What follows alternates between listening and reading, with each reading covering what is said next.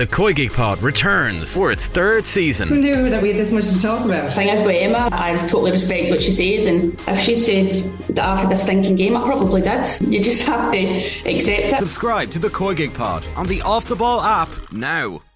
The F1 Pod on Off The Ball with Chicago Town Pizza. Formula One. Yeah, we go to town on it.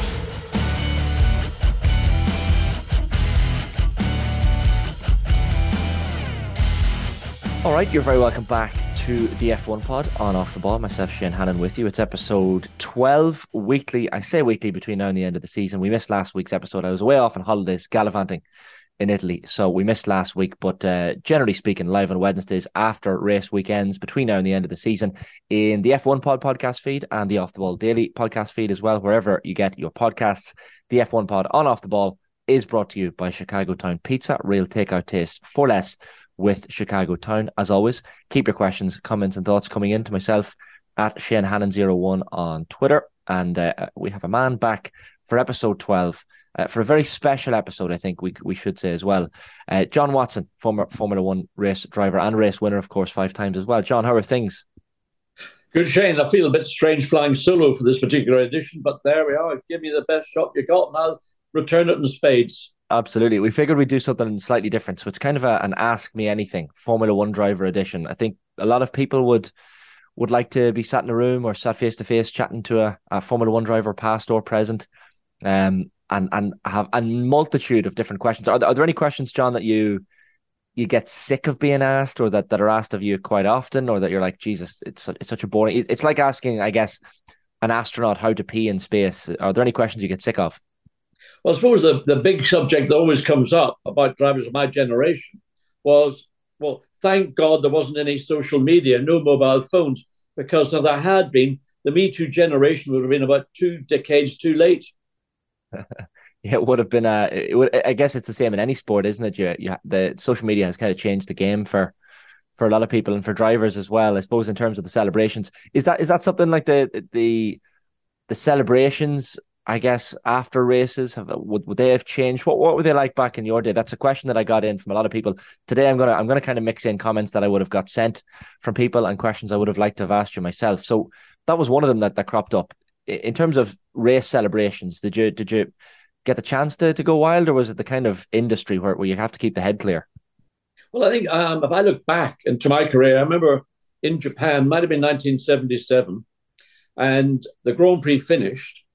And I didn't finish on the podium, so I wasn't a problem. But I think maybe James Hunt and one other, we decided to leg it, and James didn't do the podium. So we got into a helicopter, flew back to Tokyo to go out for a night, bit of relaxing and fun, whatever. And I think from that point forward, Bernie Ecclestone decided it had to be a mandatory requirement that a driver, or the 3 drivers who had taken the top 3 positions, would have to go onto the podium and go through the process of the celebrations, or receiving your award, then the celebrations, because it's a very important part. And for many people, in many ways, it's a highlight of a Grand Prix to see your chosen hero up there, maybe first, second, or third. And you can join in by, in a sense, believing that you're there, either on track or just simply watching on television. So that was an example of how different Formula One was, going back, 40-something, 6 years or something, to where we are today, where everything is so carefully orchestrated. I mean, you can't blow your nose without somebody, a PR person there to check your hanky, hasn't got a bug in it or hasn't got something in it that you might make an inappropriate comment. It is just so over-regulated. And the personalities of the drivers are now, to some degree, being subjugated by that level of control. And, my generation of drivers, and certainly those went before me in the 60s and probably in the 50s, they would have not flown immediately following a Grand Prix back to wherever their home was or wherever they were required to be. There would have been a blowout party somewhere. And some of the antics that were, drivers of those generations were getting up to, again, thankfully there was no social media. So the only people that were aware of it were those in the immediate vicinity. And it probably involved a fair amount of alcohol, but nothing more than that. And maybe there were 1 or 2 race fans of the female persuasion who felt that they wanted to join in and have a really good party with a group of guys that had done something in those days, which was particularly dangerous. And the cars at that time, I mean, your front engine Formula One car, a big engine directly ahead of you, a gearbox either alongside you or behind you, an exhaust pipe, coming down the side of the cockpit. Totally different kind of, and also the races were much longer. When you're talking about a minimum of a 2-hour Grand Prix around Monte Carlo, and often went over 2.5 or 3 hours. Different style, different approach. Maybe the drivers of that era, the 50s and 60s, were more akin to maybe fighter pilots in the Second World War. They drove each race as it came, and they didn't know what the future was going to hold. They didn't have any future planning. They believed that they would survive, but sadly, a lot of them didn't. But it was an era, I think, which was a lot more charismatic in some respects, because you had a great deal more personalities. Every race driver was a character and a personality, whether it was Fangio, my hero, or Sterling Moss, or Ascari, or whomever. They were people that were actually more akin to the public at large, where now what we see now with Formula One is the drivers are so, as I use the word, manicured. They're almost as if they're not allowed to do what they would like to do, certainly not at the scene of the event. Now, when they get away from the event and go back to their residence, then maybe they can be a little bit more free thinking and freewheeling in what they do. But if you're at a race, you don't see the kind of mischief that maybe earlier generations than my group would have gotten up to. Those podium moments that you referenced, I think it was maybe 20 podiums you had across the course of your Formula One career. That first podium, and I think I'm right in saying that was in France in 1976, a third place finish. Look, do you remember that as a particularly standout early moment in your F1 career, as one that was particularly joyous? Well, it was an important race because Penske had just introduced the PC4, and when the car raced initially, it was, I think, in Sweden, and it didn't work. And one thing that Roger Penske is, he's a great pragmatist. So Roger walked up and down the pits and he had a look at a variety of different cars, but certainly one of the cars that he was influenced by was the McLaren, the M23. And that had a longer wheelbase than the Penske, and it had a conventional front nose, whereas the nose on our car was more like a Ferrari, a big single wide wing. So Roger came back after Sweden and said, "Hey guys, this is what we're going to do. I want to have a bell housing, an extended bell housing between the engine and the gearbox to extend the wheelbase. I want to go to a conventional front nose, front wings." And we took the car to Paul Ricard, and it transformed the car. And from that point onwards, it was a very competitive car for the remainder of the season. Maybe Nürburgring was the one race where it didn't perform, but Nürburgring's a bit of a sort of a specialty circuit. And if you haven't raced there regularly, which Penske hadn't, the knowledge of Nürburgring was something that you gain just over experience. But other than that, it was a great car until the end of the year. And Paul Ricard confirmed that with getting that first podium. Do you remember, John, your first time getting into a racing car, or how that love or addiction started? It goes back to my childhood when we were living in Belfast. And my father was a weekend racer. And he had a little single-seater race car called a J.P. Vincent. Joe Potts was a great engineer from Scotland. And he made a single-seater, not dissimilar to a Cooper of the time or a Keith of the time. And in it was a Vincent V-twin 1,000cc motor. And the car was in the garage at home. And my father said, "Get into it, go on." I know. I don't know why I felt frightened, or it felt alien. And I didn't do it. But then in the years following, and again with what my father was doing, I got then more attuned and more inclined to want to take up a career or have a career, not just race in Ireland, but to step outside a small pond and go into a giant ocean of international motor racing. But the first time I actually sat in a race car, it's hard to say because it may have been somewhere in the 50s. I started racing in the sort of middle-ish 1960s with my Austin Healey Sprite. And while that was a road car that was converted to a race car, a proper race car may have been in the middle 60s when we bought a Brabham, an ex-Formula 2 Brabham, to race in what we called at that time Irish Formula 2, which was based on a single-seater, a bit like Formula 2 in the day, but instead of using a Cosworth FVA engine, we used a Lotus twin-cam motor, which was a lot less expensive to run, and it gave great racing. Some of the best races I remember in my lifetime were racing at Kirkeston, Bishop's Court. I raced at Phoenix Park and Dunboyne, not in the single-seater, but there were about maybe a dozen really good competitive combinations of driver and car, and some great racing. I think a lot of people when you see it happen, I've seen it on different television shows with current Formula One drivers. They're often asked questions like, how do you balance your racing with getting your own just regular driving license? Like, was that a thing that was on your agenda? Were you getting your normal driving license like the rest of us, Joe Soaps, at the same time as your burgeoning racing career, or how did that work? Well, and I'll give you an example. I was in Barcelona at the weekend for one of the Fanatec GT World Challenge Europe events. And there's a very competitive, a very impressive young race driver called Lorenzo Patrese, son of Riccardo Patrese. Lorenzo has just literally last week turned 18. He's been racing, certainly with our series this year, and he was racing previously in Italy a year ago.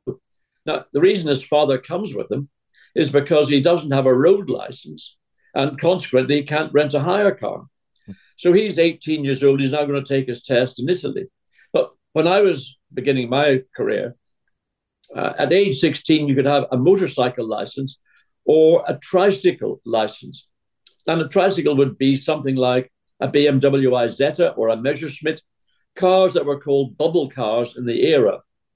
And because I'd ridden motorbikes for God knows how many years before, round our garden, and as a trail bike, and I'll give it, hammer it all the way around the garden, occasionally fall off, get big burns up the inside of my thigh because I was wearing shorts and doing that sort of thing. The thought, well, our son is 16, we want him to have a life. And rather than getting a motorcycle license for the road, and because my father was in the motor business, he acquired a BMW Isetta, which is a little three-wheeler bubble car. And that's what I began my road career in. And then when I reached 17, I took then my full license for a four-wheel vehicle, which I did in a little Mini. And one of the things you did when you're doing a driving test, one of these, I don't know, I don't want to insult driving test instructors or whatever, but you knew at some point he would have a newspaper or something in his hand, and he went bosh on the dash. You had to brake. He wanted to see how your reactions were. Mm-hmm. Well, because I've got quite good peripheral vision, I was able to see this guy getting himself prepared. Before he even hit the dash, I hit the brakes. The bloke nearly went through the windscreen. Amused me, And he didn't know I'd anticipated it because I'd been able to see it. But he was impressed by the speed of reactions. And then from that point onwards, I was able to drive openly on the road, public roads, which I'd probably done before I had a license. Living just outside Hollywood in County Down, I mean, I could drive up and down the road, off the main road, the main Belfast-Bangor road, take my father up to get the papers on Sunday at the station, drive back down again, drive backwards and forwards. We lived by the sea, so we had a boat moored out in front of the house, and I would drive my mother's car with the trailer on it, take the sort of little tender we had, and then I'd come back and I was giving it all this and sort of gravelly roads. It was great. I mean, I was oversteering like a Swedish rally driver. Didn't have left foot braking in those days, but all part of the build up and the process to fulfilling the dream that I was able to do much later in life. Mm-hmm.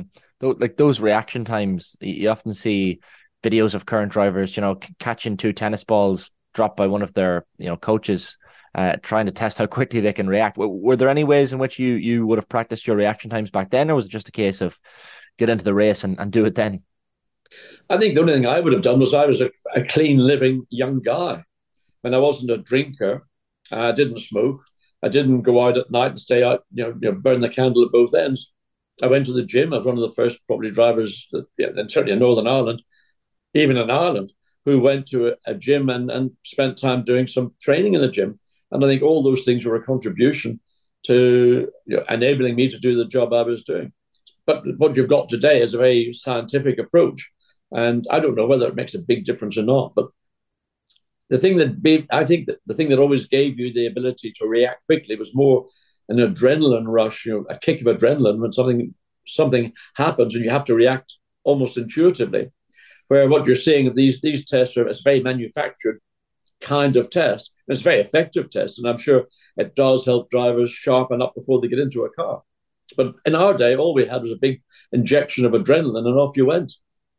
One question that has come up with people getting in touch with me, John, but also in my own head as well, is that word nerves and adrenaline that you mentioned there. Like, do you recall times in the car where you were abundantly nervous, or is it the case that with Formula One drivers that just doesn't enter your head? Well, not so much in Formula One, but in 1970, I was competing in the European Formula 2 Championship. I had a major accident in France. A rear tire had deflated, and it actually the tire pulled away from the bead of the rim. So it was a high-speed accident, and I ended up with a fractured ankle, broken leg, and a badly broken arm. So when you're out of a car for a long time, following a major accident, your mind can start to play tricks. And the trick it plays is, can I get into the car? Can I drive that car again? Am I mentally damaged by that accident, which was, in this case, was a high-speed accident? And I actually went to a thing at Brands Hatch about October 1970, and that might have been to do with Formula Atlantic.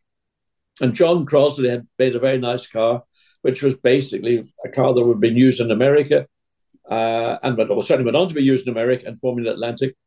And John said, look, would you drive the car at this demo at Brands Hatch?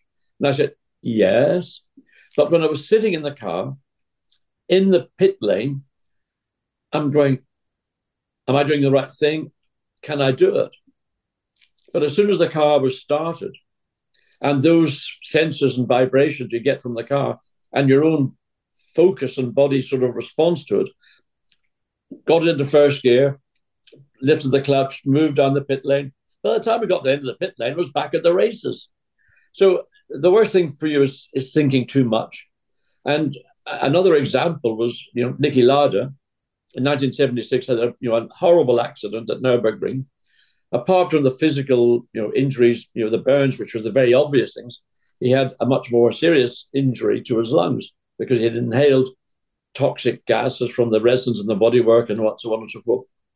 But in the preparation to get Niki ready to come back, which is what he planned to do, he worked with an amazing guy called Willy Dungal. And I was very lucky to work with Willy later in the 80s when he joined McLaren when Niki came to the team. And part of the rehabilitation for Niki was, first of all, the physical rehabilitation. He had some minor fractures also, which there weren't things that would have precluded him from racing, but they had to recover. Obviously, the lung issue was something which was concerning because your lungs are somewhat important. And then the fact that the burns on his up round here on his forehead, but on his scalp. I'll not go into detail because I was with him when he got out of the car, and it was not very pretty. He was severely burned on the top of his head. But Willy Dungal, put a few little tests together to see how Niki might react in a moment of very extreme stress. And he told me this is what he did. One of the things is Niki's doing something under instruction. In the meantime, Willy's got a sheet of newspaper. He's all bundled it all up into a bowl. And while Niki's not looking, he's lit it. And he's called over, Niki. And he threw the paper to him to see what Niki's response and reaction would have been. Nothing at all. What do you do that for? And not use the expletives. And so Willy knew that Niki was 100% capable of getting into that car, which he did at Monza, and going out. Initially did his first session and was building up, getting accustomed to the feel of the car. Monza is a high-speed circuit, so you've got to get accustomed. Your eye speed, distance, judgments, all those things have got to be retuned. By the time he got to the end of that first session, he was great. He did one of the most courageous things I think I've ever seen any athlete in any sport ever do, having come away from a life-threatening, very unpleasant accident and getting back in again, and undoubtedly in a fair degree of discomfort and pain, finished fourth in that Grand Prix. When he took his helmet off, the bandages were swathed in blood. I mean, a level of courage above and beyond the call of duty, believe me. And I'll always remember that as one of the great moments in my friendship with Niki. I'm proud to say I call him a friend. That's incredible. Just the fact that he had that bravery, and as you say, when you take the helmet off and you see the damage that's been done during the race, even, it's quite something. That's a topic that does come up, and it's one of the more morbid questions, I guess, John, that comes up when people want to ask certain questions of a Formula One driver or ex-Formula One driver, is that of death in a race. And I know that's something that would have happened at multiple times during your career, where even in was it South Africa in 1977, Tom Price was killed in that race, and the track marshal, Janssen van Veren, was killed in that race. Like, when something like that happens, and I know it happened at other points as well in your career, is it hard to let that go mentally for quite some time, given you were involved in the race? I'll give you another example. 1973, the USA Grand Prix, Watkins Glen. I love that racetrack. It's a fantastic circuit, certainly for the cars of that era, the early, middle 70s cars. And in one of the sessions on the Saturday, all of a sudden, everything went quiet. All the drivers that were on the track came in, with the exception of one, and that was Francois Savert. Now, at that point, I'd been in the pit lane, so I didn't see what had occurred, but it had been a particularly bad accident. I mean, again, not going into the detail of what happened to Savert, but it was extremely unpleasant. Those that went by and stopped, and one in particular was Judy Scheckter. Judy Scheckter had been, one might say, a wild child in his early Formula One career. When he went and saw the consequence of that accident, it was just a day and night change in his philosophy and approach to motorsport dangers. So the circuit's closed, and waiting for the barriers had to be replaced. It was a long period of time. And then the circuit was reopened. And I was hanging around, waiting for the session's going to end in 20 more minutes anyway. And I was driving for Bernie Ecclestone in the third Brabham. And Bernie said, "John, what are you doing?" I said, "Well, I understand Francois died. And I mean, just out of respect, maybe I thought we'd just not go out." And Bernie said, "John, get in that car now. You're a professional race driver. So was Francois Savert. Savert and you and everybody here, when you're driving that race car, you are doing something above and beyond anything in the world you want to do more." And he said, that's the risk. Francois sadly lost his life. But don't let that stop. If you can't deal with it, go home. And actually, that comment, that observation, a bit of philosophy from Bernie, helped me all the way through my racing career, almost to the point, and it's rather sad to say this, that you become immune to other tragedies. I mean, the one fatality that upset me of all, and there were a lot on our period, you mentioned Tom Price, and that was a particularly unpleasant accident as well. But in 1978, Ronnie Peterson had a major accident at the start of the Grand Prix. There were 4 drivers involved: Riccardo Patrese, Judy Scheckter, James Hunt, and Ronnie. I started directly behind Ronnie on the left-hand side of the grid, and he immediately went over to the right, and I went up alongside, and I'd cleared him. When I came round at the end of the first lap, you'd think it'd been an aircraft accident. I've never seen a racetrack in such a state, with bits of cars, drivers walking back. One of them was Derek Daly. Derek Daly, he was in the middle of that pack, and he sort of got involved in it. And he was walking back. He was absolutely shocked. I've never seen a driver look so shocked as Derek. He barely didn't know where he was. But Ronnie was one of those people that was a very special man. And while the accident had taken place just after the start, and eventually he was taken off to hospital, he was certainly alive at that point. He had severe leg injuries, some minor burning. But overnight, he had a brain embolism, a blood clot, as a consequence of the fractures he had suffered. And he died in early hours of Sunday morning, or Monday morning. And I mean, honestly, I remember, I get goosebumps. I can feel it now, just being made aware that Ronnie had died. And that was the one emotional reaction of all the other fatalities that have occurred around my career that it upset me deeply. It really did, because Ronnie was one of those very special people, and his loss was hugely missed. Is there an air as well? It reminds me of I think it was a Tom Wolfe book, The Right Stuff, talking about writing about airline pilot, or not airline pilots, but fighter pilots and Air Force pilots back in the 50s and 60s when safety wasn't the same. And anytime there was an accident, the pervading attitude from the rest of the pilots was, well, it won't happen to me. Was there something similar within the Formula One driver ranks, that any bad accidents that occurred, you always maybe had to convince yourself, well, that happened to him, it will never happen to me? I think everybody was aware that, if you have an accident, and that generation, you could have a bad accident, you could have a fatality. But you always felt that you did your preparations and you took into account circumstances on the racetrack. The things that you couldn't control, again, in this era, was car reliability and car failure. And that was very much more common than it would be today. So you had to bear that in mind. And I mean, just again, another thing, just watching that race on Sunday, commentating in that race on Sunday, we had an onboard camera in the cockpit of, I think it may have been, it was either a Ferrari or the Sky Tempesta McLaren. And watching as the car watching on board in the footwell, as the car got near to turn one, suddenly I noticed the driver's left foot coming across and just dabbing the brake pedal before he gave it a full braking effort. And I went, look what he's doing. And this is something we used to do because it was quite a common thing in a Formula One car. You get a thing called brake pad knockoff. So a little bit of distortion, flexibility in the upright would cause the pistons to come away from the disc, which therefore meant when you put your foot on the brake, you'd have much bigger displacement to push before the pads came in contact with the disc. So it's called brake knockoff. And here was this driver going, did 3 times. And I said, look.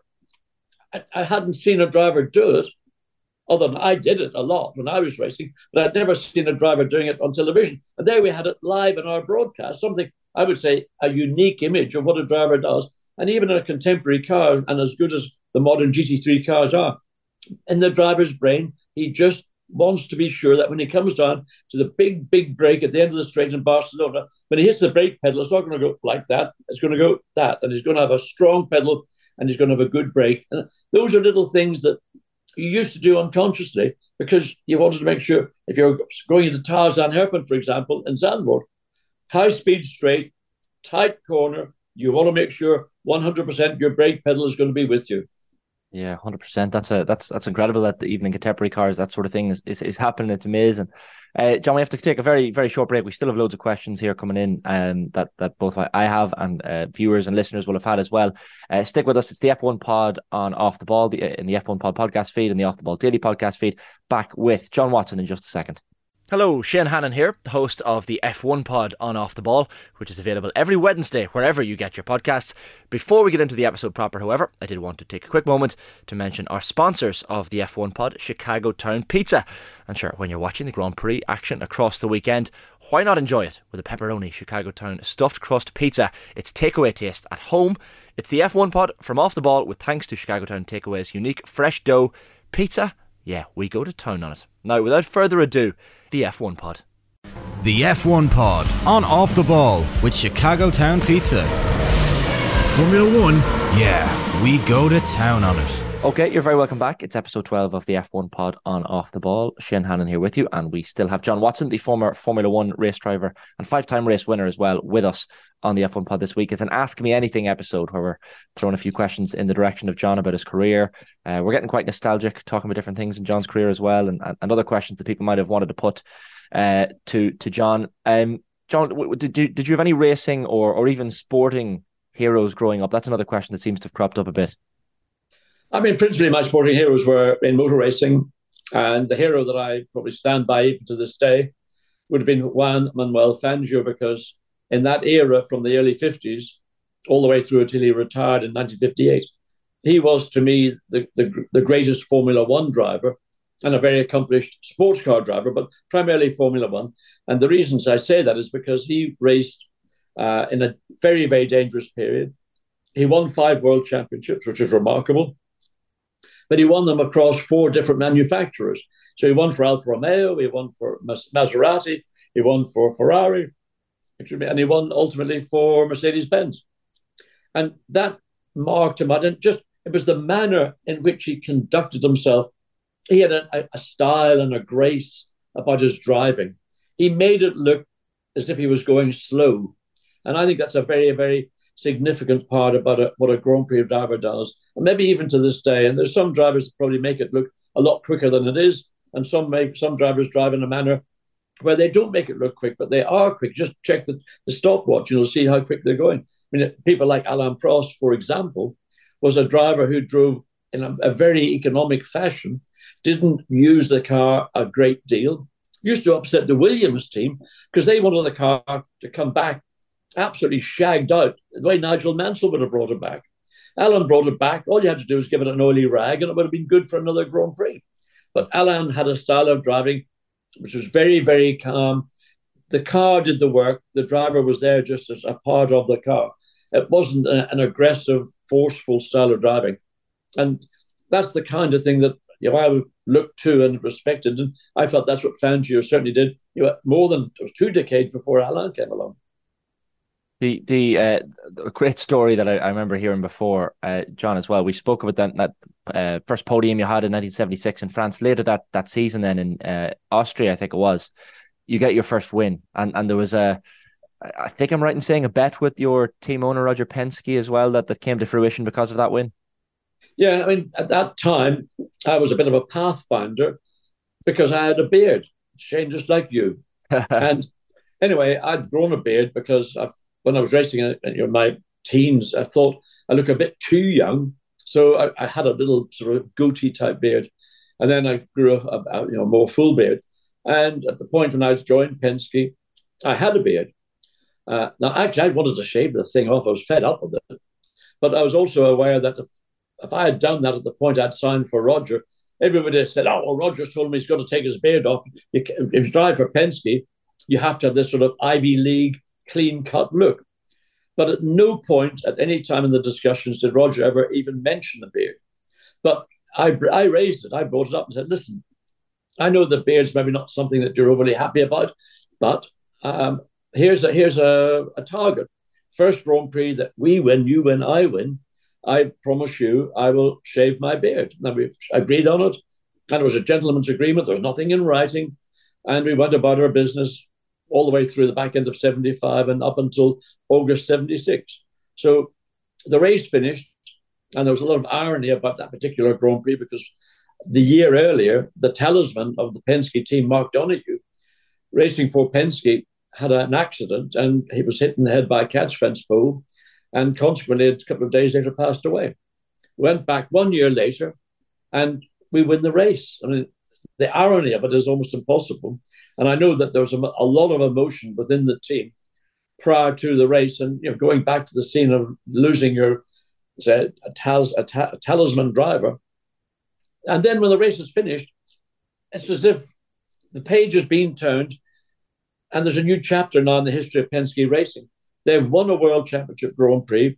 They are still to this day the last USA-based owned team to win a World Championship Grand Prix. And I don't see anything in the short term likely to change that, other than something out of unforeseen situations, a wet, dry, wet, whatever race where everything is so unpredictable, then maybe the Haas team might take victory. Or now that Andretti's been confirmed as being an entrant in 25, maybe they'll be the next American USA-based whatever team to now take that baton from the Penske team and take it forward. While we're on the subject of the US, we might as well touch on, I know a lot of journalists and music fans were over in Las Vegas during the week for this, I think it was a U2 concert at the Sphere, this new concert location, crazy concert location. A lot of money has been put into it. But a lot of people were saying that the strip was closed down because of preparation for the upcoming Las Vegas Grand Prix. And it kind of got me thinking about your own experiences of racing at Caesars Palace. What was that like? That must have been quite a thrill and quite an iconic location to be racing. Well, the Caesars Palace is, of course, at the time we were going there, was the most recent built hotel. Fantastic hotel.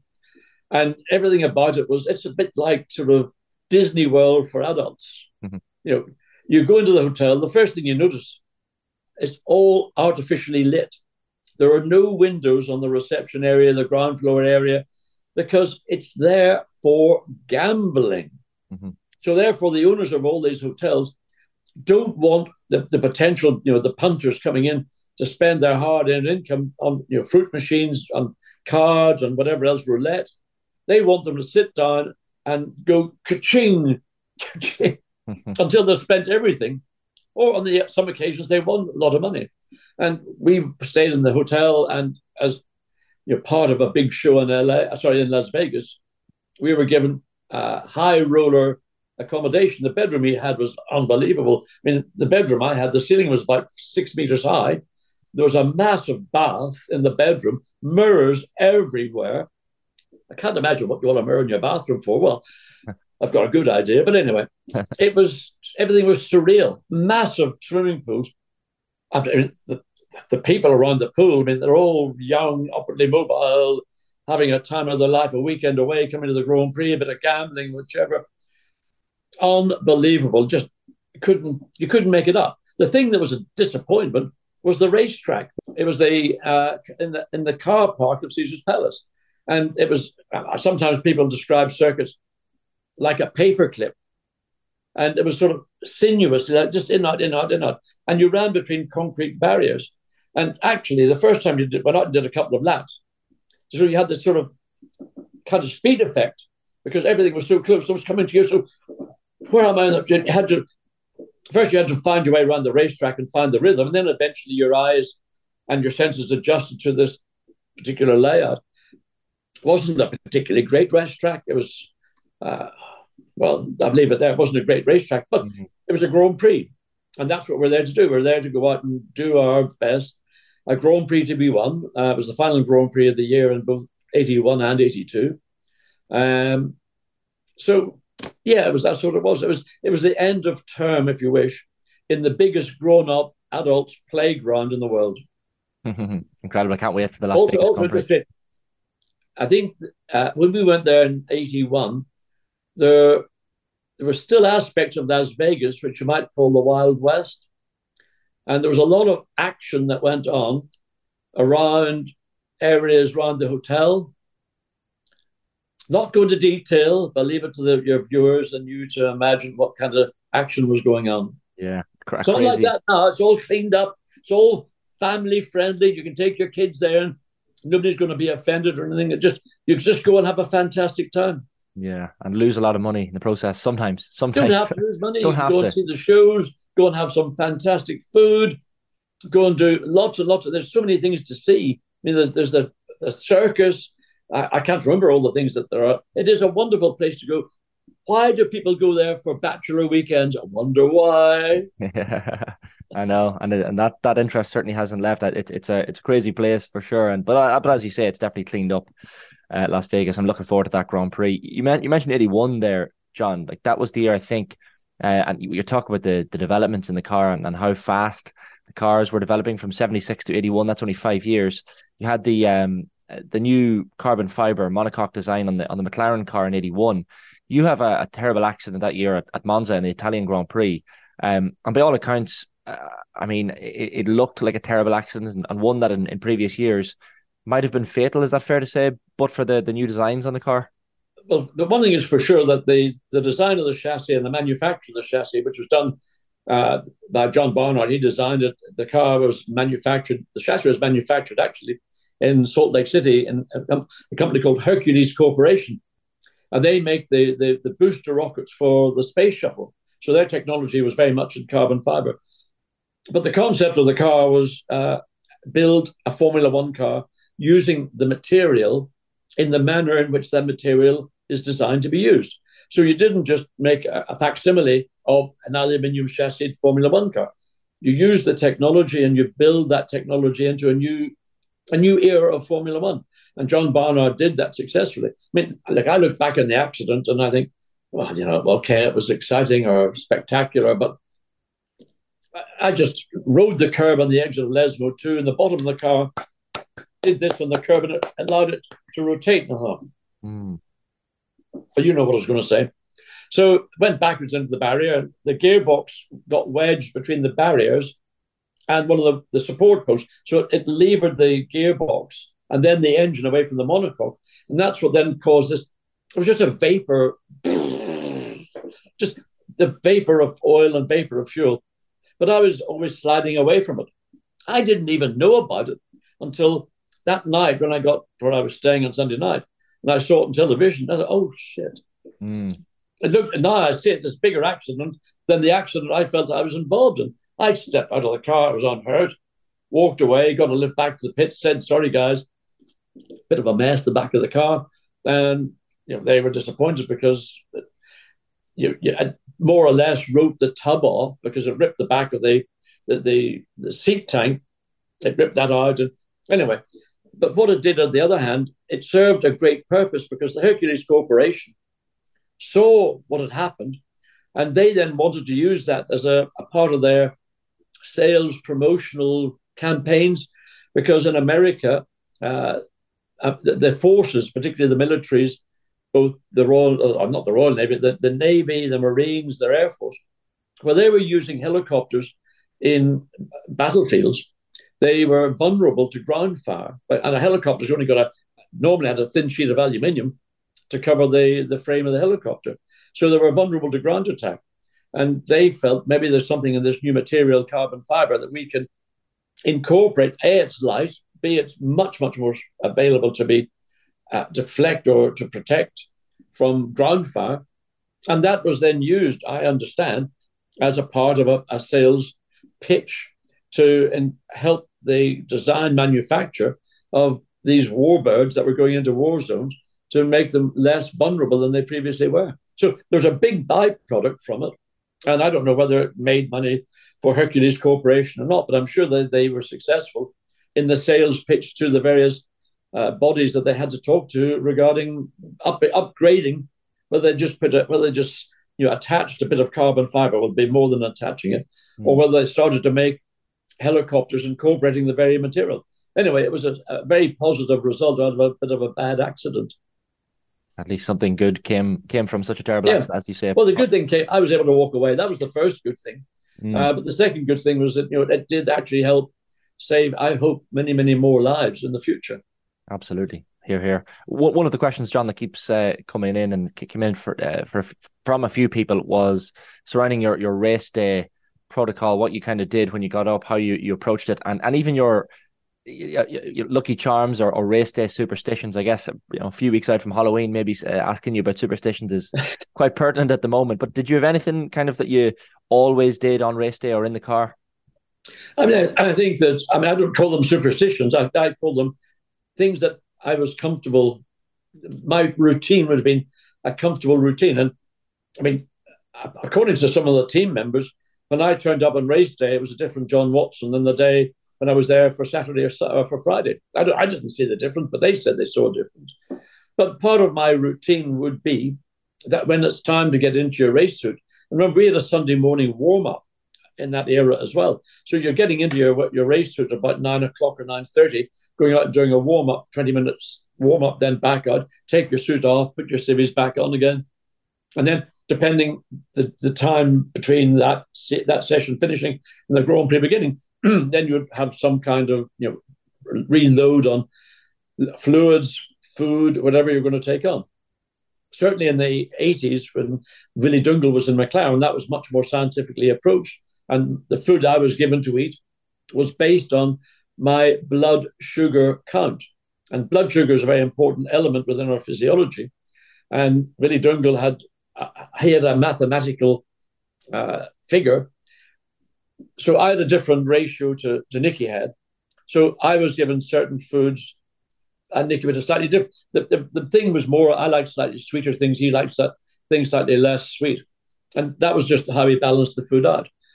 And we maybe in those days had a pre-race, quick sort of physio rub and just make sure all your muscles are warm and your flexibility is good and head turns and all these sort of things. We didn't have very many events to attend between those two sessions. And then the process I went through was when you take off your civvies, your day clothes, and then you put on your race clothes. So I would take my top off, and then I'd put my fireproof underwear on top. Then I'd take my pants off, and then pull my flameproof retards on. Then I'd put on my socks. Then I'd put on the suit itself, and then I'd probably leave it tied at my waist. Put on my then racing shoes. Always put my left one on first, then my right one. And that was my routine. Then you prepare your helmet. We didn't have people to prepare our helmet as these little children have today. So you put on a fresh visor, put a tear off on the visor, make sure that it's sealed if it was wet to stop the rain running down between the visor and the tear off, whatever. Little jobs, and there were routine little jobs. And you did them, I did them in sequence because that's what I felt comfortable doing. And then the final stage of all this comfort, if you wish, was stepping into the car. And I always felt comfortable stepping in to the car from the right-hand side. So it was left leg in first, bring the next one in, and then slide down into the cockpit. Then the team would then do the belts up and off you went. So that it wasn't superstition per se. Some people might say, you're egg in the pudding there. I call it just, this is what I felt comfortable doing. And I didn't particularly, choose not. If I'd not done that, it wouldn't have made a difference, but it would have been maybe just less comfortable. So I preferred to do it the way I've just explained. Absolutely. We have so many questions we haven't got to that we'll come back to in a future episode, John. But if I had to ask you one last one on this week's edition of the F1 pod, and it crops up every so often, either the best advice you ever received, and I'm putting you on the spot here, best advice you ever received, or perhaps advice you would maybe give to your younger self, looking back now with hindsight, I guess. Well, I think the best advice I've maybe explained was that situation in Watkins Glen. Because what that did was enable me, look, I'm a racing driver. It's not exactly the worst profession in the world. There are many, many brave young men and women who have to go to war, or people like firemen, even policemen, who are doing jobs wherein there's extreme physical danger. I was doing this voluntarily, and it's just, I don't know what to say. You took it as part of the job, and just went about doing the job and hoped that you got through. Well, I don't think hope was the right word. You did what you thought in the car was the right thing. And just one final example. In Canada in 83, during a session, it might have been, I'm not sure it was a qualifying session or not, but coming around the back of the circuit, suddenly a car was stopped on the side of the track and there's a course car by it. And that car was being recovered by that course car vehicle. And I was on a good lap and I didn't want to sacrifice that lap. And I went past that recovery vehicle and whatever at flat out speed. And it was a mistake. I shouldn't have done it because I didn't know whether that vehicle would turn in front of me or whatever. So I couldn't control that risk. The thing I'm maybe trying to say is try to control the risks that you're about to take. Make sure you've got an exit from that risk. Don't leave it in a cul-de-sac. Finally, Gilles Villeneuve made a tragic and fatal mistake in Zolder in 82 when he went round the outside of Jochen Mass. He shouldn't have done that. He should have backed off. He might have been upset about it. He could have gone and given Jochen a bollocking for blocking him on a lap, which was really not an important lap as it turned out. Never go into a cul-de-sac. You always need an exit. Make sure that whatever you do, there's a way out. Absolutely. Great advice to have for sure. John, it's been great getting your nostalgic thoughts on your career and answering all those questions. We will, as I said, and get back to all the ones we haven't got to this week. There's plenty more there, and we'll, of course, next week look back on the Qatar Grand Prix. Daniel Ricciardo, by the way. Air guitar. Yeah, I know. But Ricciardo's, couldn't make it up, could you? You couldn't. At least we have a race winner that isn't Max Verstappen quite recently. So I know. I doubt we'll have another one in Qatar, but anyway. Possibly not. I think that's got Red Bull written over it like a piece of what I would call it Bognor Regis rock. Right. So you think a bit of black rock. There you go. Yes, there you go. Black rock. Yeah, keep it local. There's no. Liam Lawson keeps his AlphaTauri seat, as I say. Daniel Ricciardo missing again. But anything you're looking out for in Qatar, John? Well, I'm looking forward to Liam Lawson. I think he's done an excellent job. I'm delighted that he's had an opportunity, and I'm in two minds as to whether I want to see him in that seat next year or I'm happy to see Danny Ricciardo back. Obviously, Ricciardo has been out now for 4 or so Grand Prix. He's going to be at this one also. The person that I'm really looking forward to seeing stepping forward yet again, as he's done all season, is Oscar Piastri. I've been banging his drum. I don't need to do it because there's enough other people out there doing the same thing. I keep saying he is the real deal. And he's got a teammate who obviously is a more established teammate. This is his 5th season or something where he's in now. And already Piastri's, tweaking his tail. And, they're two different people. I like the Piastri approach. I'm not a fan of the Norris approach in terms of the out-of-car stuff especially. But in the car, both are very effective. But I see as a longer-term prospect, Piastri's the guy that is going to get the job done. And I think there are a lot of teams in the pit lane who actually would like him in their car. Maybe not for a couple of years, but he will be on the books of the top 3 teams at the minute. Now, whether McLaren can make that top 4 teams on a consistent basis, we have to wait and see. So to me, he's the guy I'm keeping an eye on. 100%. Looking forward to seeing how that goes. The last time the race was in Qatar, 2021, the podium was Lewis Hamilton in first, Max Verstappen second, and Fernando Alonso in third. So we'll see how things go. John, we'll be back again next week. Thanks a million for your time, as always. Thank you very much. Good fun. Enjoyed it. Great stuff. That's the F1 Pod and Off the Ball, weekly between now and the end of the season, after race weeks on Wednesdays in the F1 Pod podcast feed and the Off the Ball Daily podcast feed, wherever you get your podcasts. We'll be back next week. Good luck. The F1 Pod on Off the Ball with Chicago Town Pizza. Formula One, yeah, we go to town on it.